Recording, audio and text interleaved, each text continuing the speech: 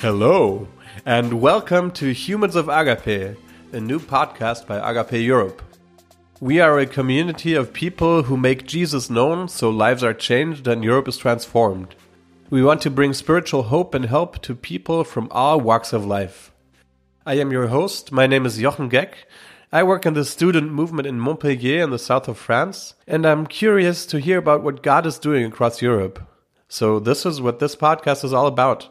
I interview people who are in staff with Agape and ask them about what God is doing in their lives and ministries.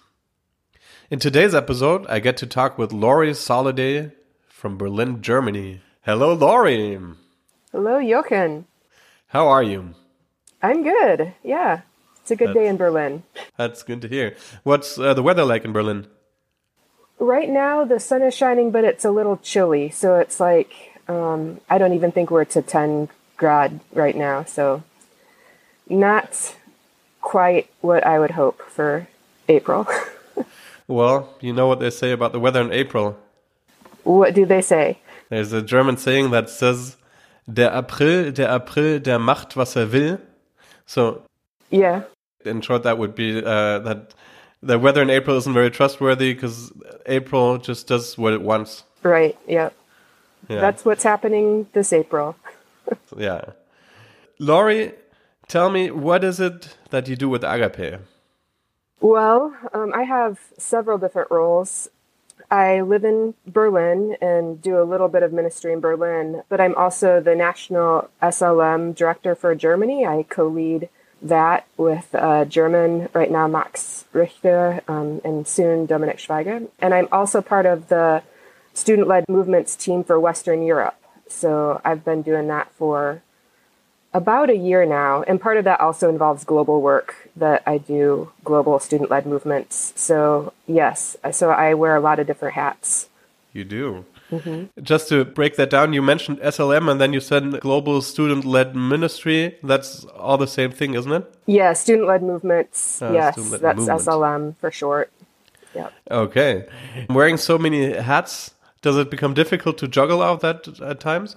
It has been, yes, but luckily I have a good coach who's been helping me through figuring out how do I do that in a healthy manner, because I don't want to burn myself out. I want to be in ministry for the long haul, and so that means for me knowing where my boundaries are and being able to say yes with confidence to be able to do things that God has for me.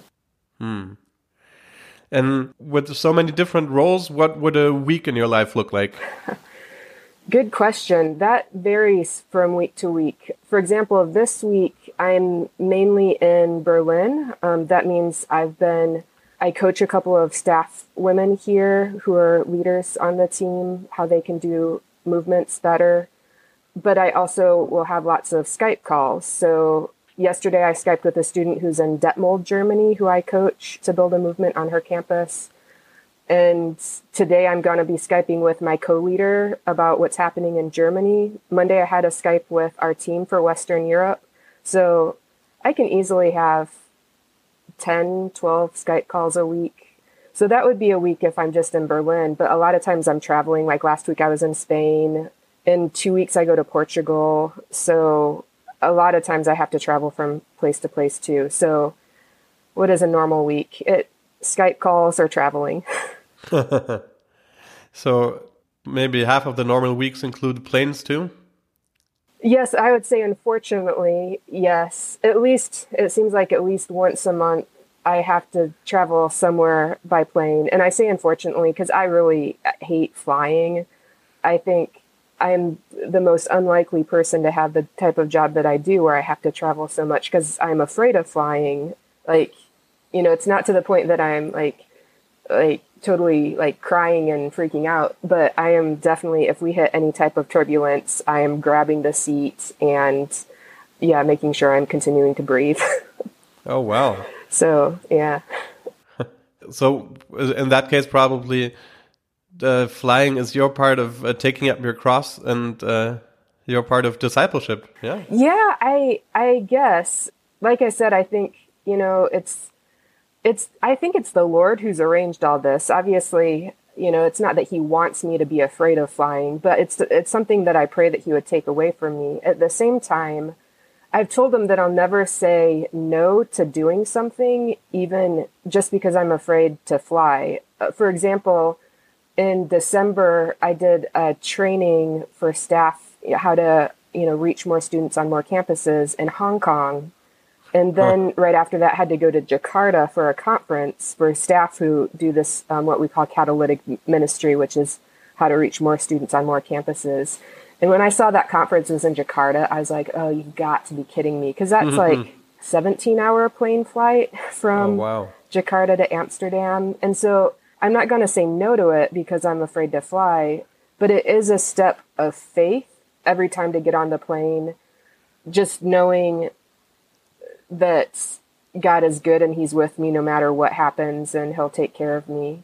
And it has been, even though it's not my preferred thing, I have seen the Lord use it. Just there are lots of people who say, especially once you've seen me in planes and see what it's really like for me, they're encouraged that I believe God is so worthy that I'll go through that, even though it's not comfortable at all to do these things. But because I feel like God is worth going through that, I've seen other people be encouraged by that. Yeah, I am encouraged by that too. I think you're really brave, and I think it's really cool how I can see through that you really proclaim with your life that God is greater than your fears. Yeah, thanks. Yeah. Yep. I try to remind myself that when I get on the plane. Well, you are an example. Oh, thanks. Wow, we've gotten into the deep end really quickly. I like that. But you mentioned a couple of things that I want to clarify for our listeners. Yes. You talked about all these conferences and about catalytic ministry, and you said that it basically means reaching more students on more campuses. Can you break that down a little for us? And what does that word catalytic actually mean? Yes. Well, catalytic comes from the, science, which that was what I studied. So when I heard the word, it made perfect sense to me, but for a lot of people, it doesn't. In science, it's a chemical that is parts that helps start a chemical reaction. So it's an agent that starts a chemical reaction that couldn't get going on its own otherwise. But then it never becomes part of that reaction, and you can use it again afterwards. And so that's what a catalyst is. And that's what we as staff see ourselves as, is we want to go to campuses and find students who want to see student-led movements on their campus. In other words, they want to see evangelism and discipleship. They want to make Jesus known on their campus, but they wouldn't know how. And so we come in, give them the tools and resources to do that, but we never actually become part of that movement. We coach them and resource them, but they're the ones who are doing the evangelism and discipleship. And that allows us to go to other places, find those students, and continue to be able to coach more students rather than us just doing all the work ourselves. Yeah. So that's the vision of what we call catalytic ministry, is how do we reach every student on every campus? It's not going to happen by staff doing it. We want to empower students and volunteers to do that, because we really believe that if students are learning this on the university today, then when they graduate and go into the workforce, they'll be able to continue to do evangelism and discipleship. And that's what our heart is. We want to see the Great Commission fulfilled. We want to see every person on the planet actually have a chance to hear about Jesus. And my part of that is helping students know how to do that right now. Yeah, as a former student and now part of the campus staff, I know for many students that is something that's equally maybe uncomfortable and terrifying, but also incredibly liberating, and something that just makes a lot of sense. We as staff can't be everywhere, and we're not even called to be everywhere, whereas students are everywhere. Yes. So could you tell us a couple of examples maybe, or just start with one of what you've seen happening in maybe in the last couple of weeks? Well, one of the things just in the last couple of things that have been encouraging. So we had a Western Europe student conference in Toulouse, France, a couple weeks ago, and some of our students from Freiburg, Germany were there. And I was helping organize the conference, so I had no idea if they were having a good time or not, honestly. But then 2 weekends ago, I went down to Freiburg to do planning with them. So I live in Berlin. Freiburg is 8 hours by train away. And so I don't go down there very often, but I coach them every week. But to do a semester planning, I decided to go and spend a day with them. And they were telling the other leaders what they learned from the conference. And one of the things that Samuel said, he was talking about how he learned in Nehemiah that in Nehemiah, the people were building the wall right next to their houses where they were at. And he said, that's what we want to see in Freiburg. We want to see students on their individual universities or areas of study build their wall. In other words, that they would have teams of other people who want to see evangelism, discipleship. They'd get together and pray for their fellow students, be able to share updates of how they're doing, having conversations with those people and loving those people, get ideas how they continue to make Jesus known there. So that to have each part of campus be able to have these prayer groups who are actually having a vision for reaching out to their fellow students. So that was so encouraging for me to hear, because that's right now they've just kind of been focusing on a large group meeting, but now they're getting this vision. Okay, we want to see more students where we're not reaching have a chance to hear the gospel. So let's start with these prayer groups on each of these individual campuses or areas of studies, faculties. And so that made my heart very happy to see that they're making a plan to do that. And then just yesterday when I was talking to Ulrike in Detmold, she was on one of our projects from Germany that goes to a country in the Middle East. And she was talking about what God had taught her there and how since coming back, she was able to tell several of her friends who aren't Christians about this experience and has had lots of gospel opportunities. And so then we were talking about, okay, how do you help somebody talk about Jesus when they don't believe that there's truth? And we were talking, okay, what questions could you ask? What could be next steps? So yeah, it's been fun to see what God's been doing just in the last month, even though in Germany it's the semester break, but God's still at work. Amen. God's not on break. No, he's not. And isn't that one of the most encouraging things as a staff to see how students start to get that vision and how they start owning it? Yes. And how that actually has practical implications in their everyday life and how they get passionate about it and share it with their friends. Exactly. Yeah. And these people, again, there are no staff anywhere around where either of them live. And so they know that they want to own their campus. And not only that, both Samuel and Ulrike, they're getting close to the end of their studies. And regardless of what both of them do, I know for sure that after they graduate, they're gonna continue to be able to do the same things of having conversations about Jesus, helping people grow, no matter what they choose to do. Just like one of my friends, Valentina, she was a student down in Munich that I coached and was a student leader down there for several years. And now she actually lives in Berlin. And so I actually get to see her now more that I'm not coaching her. We meet up from time to time, and it's just fun to hear her stories about how in her workplace, she is able to continually have her eyes open to opportunities to share little bits and pieces of her story or what God is doing in her life. So I've been able to see not just students have ministries, but actually how are students becoming lifetime laborers? In other words, how do students walk with the Lord for a lifetime and make an impact for his kingdom even after they graduate? Yes, I like that. And that actually brings me to something I wanted to ask you about, because I think that maybe most of our listeners aren't students anymore, just work regular jobs. And I wanted to ask you for advice, how some of what you shared could be applicable to them. Yeah, well, it's really the people who've graduated from university is the reason why I came on staff even, because really this vision of I could be one person in the workplace living out my faith, but what if I invested in other people while they're in university so that they can be in the different fields? I could see my life multiplied that way. And so, yeah, basically for people who are in the workplace, I would say one thing is just walk with the Lord yourself, make sure that you're spending time with the Lord in his word and prayer.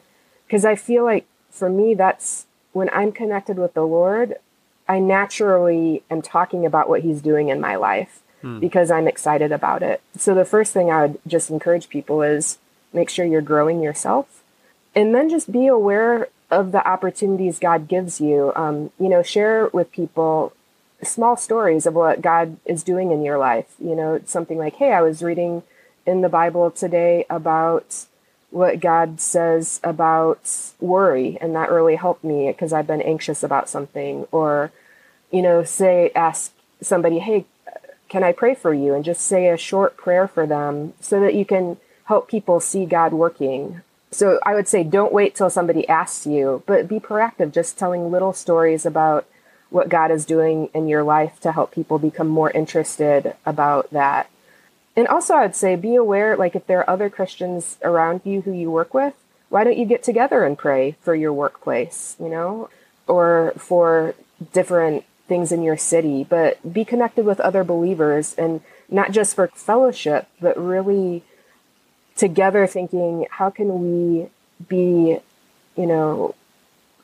reaching the people around us? How can we hold each other accountable even to having spiritual conversations? Because you can't do it by yourself. You need community. So I would say it starts with yourself and growth.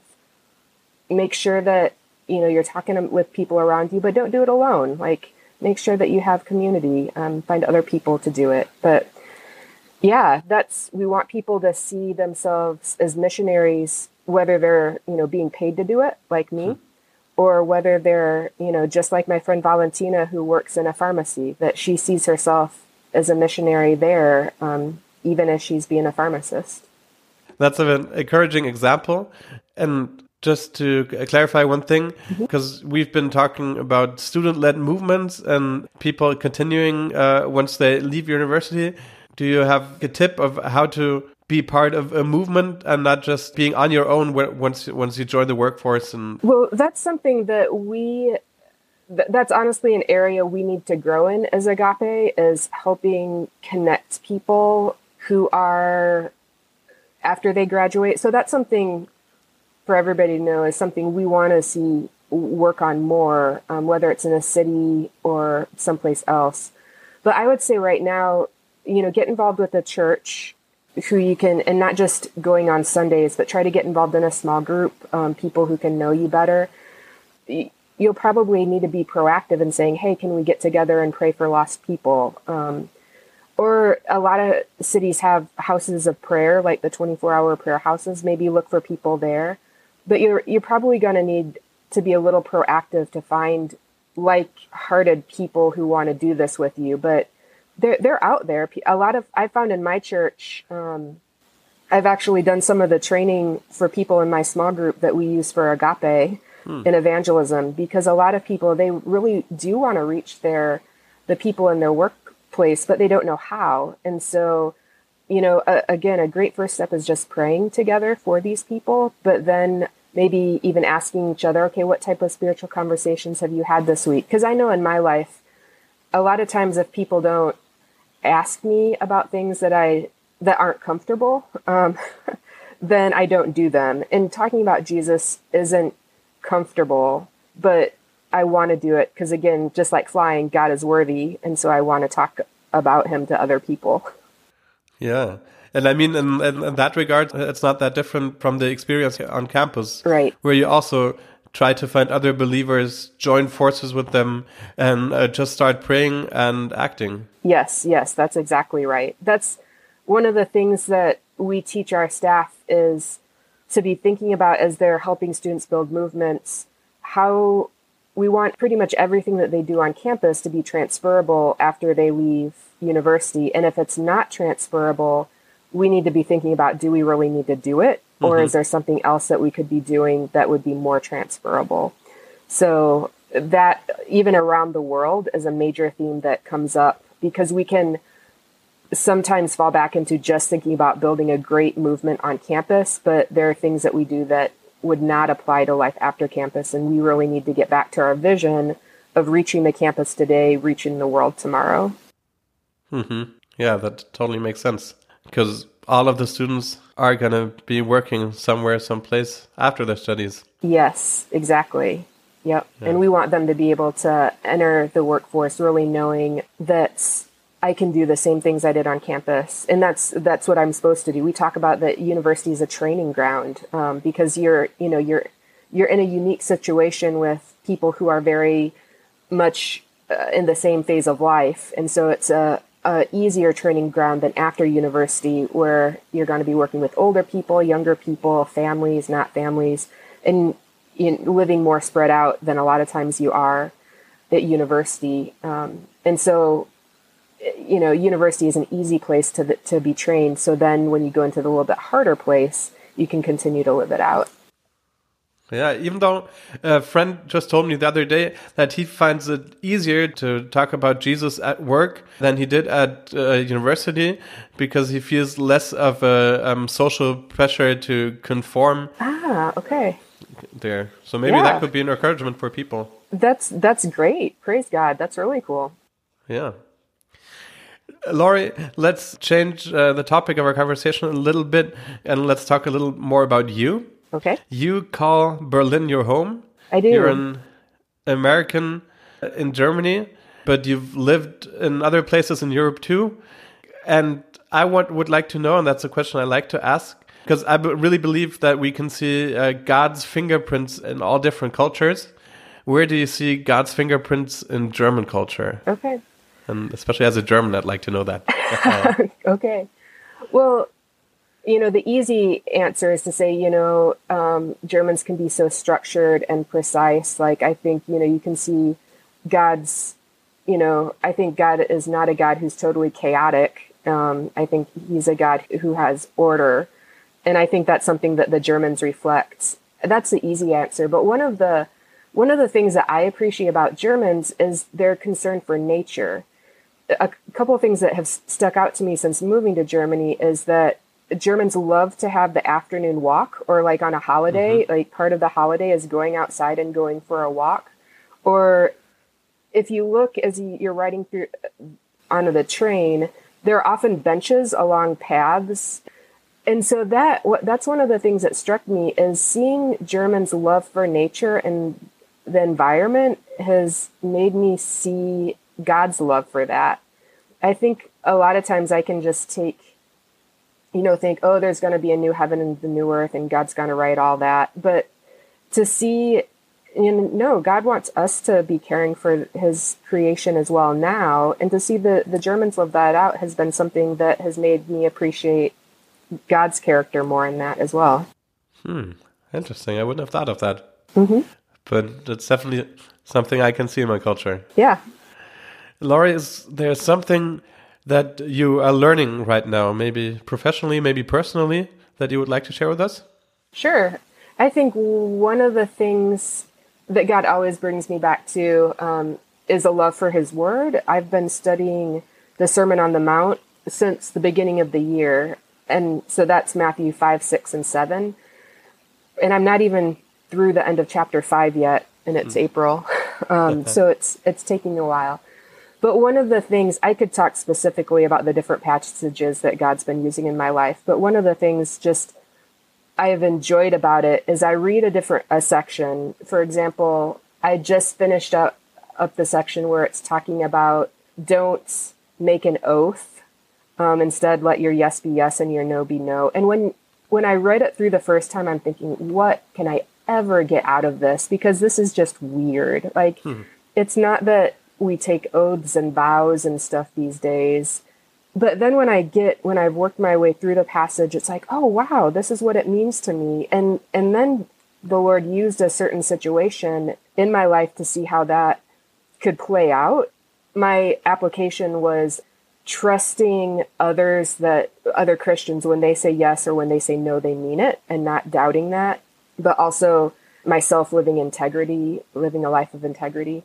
And the Lord just brought a situation up that I could see that play out. And it happened also, there was the section on divorce. I'm like, well, I'm not married, great, don't get divorced. But in that section, seeing God's faithfulness and that he is always faithful to us, even when we don't deserve it. And so what I've just been seeing again and again is how God's word is living and active, and how he speaks to me. Even when I read through it, I'm like, this is confusing. He always brings something that I can apply to my life and live out and share about with other people. So I'm just thankful for that, the way that God uses his word, and that it's always useful in my life. Even though it was, written so long ago, it very much applies to my situations today. The living Word of God. Yes. Still alive today. Laurie, as we're getting to the end of this, I have one last question to ask you. Okay. More of a request, actually. Yep. This is a time in this podcast where you get to share something with our audience, something you want them to remember or take away, maybe to encourage them with. Mm-hmm. Do you have something? Yeah, I think I would just go back to one of the things I talked about earlier is that the most important thing for us to do, and this is something I always come back in my leadership, the most important thing for me as a leader is to just love God myself and to walk with him. And that's when I look at evangelism, that's the number one thing.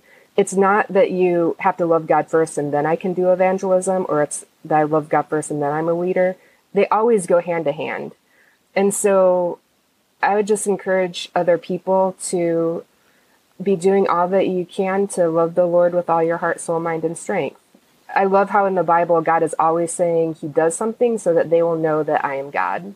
And so I think as we seek God, we find him, and as we seek to love him, we experience his love and can love him more. So yeah, I just want to see people love the Lord more and then live that out in their day-to-day life.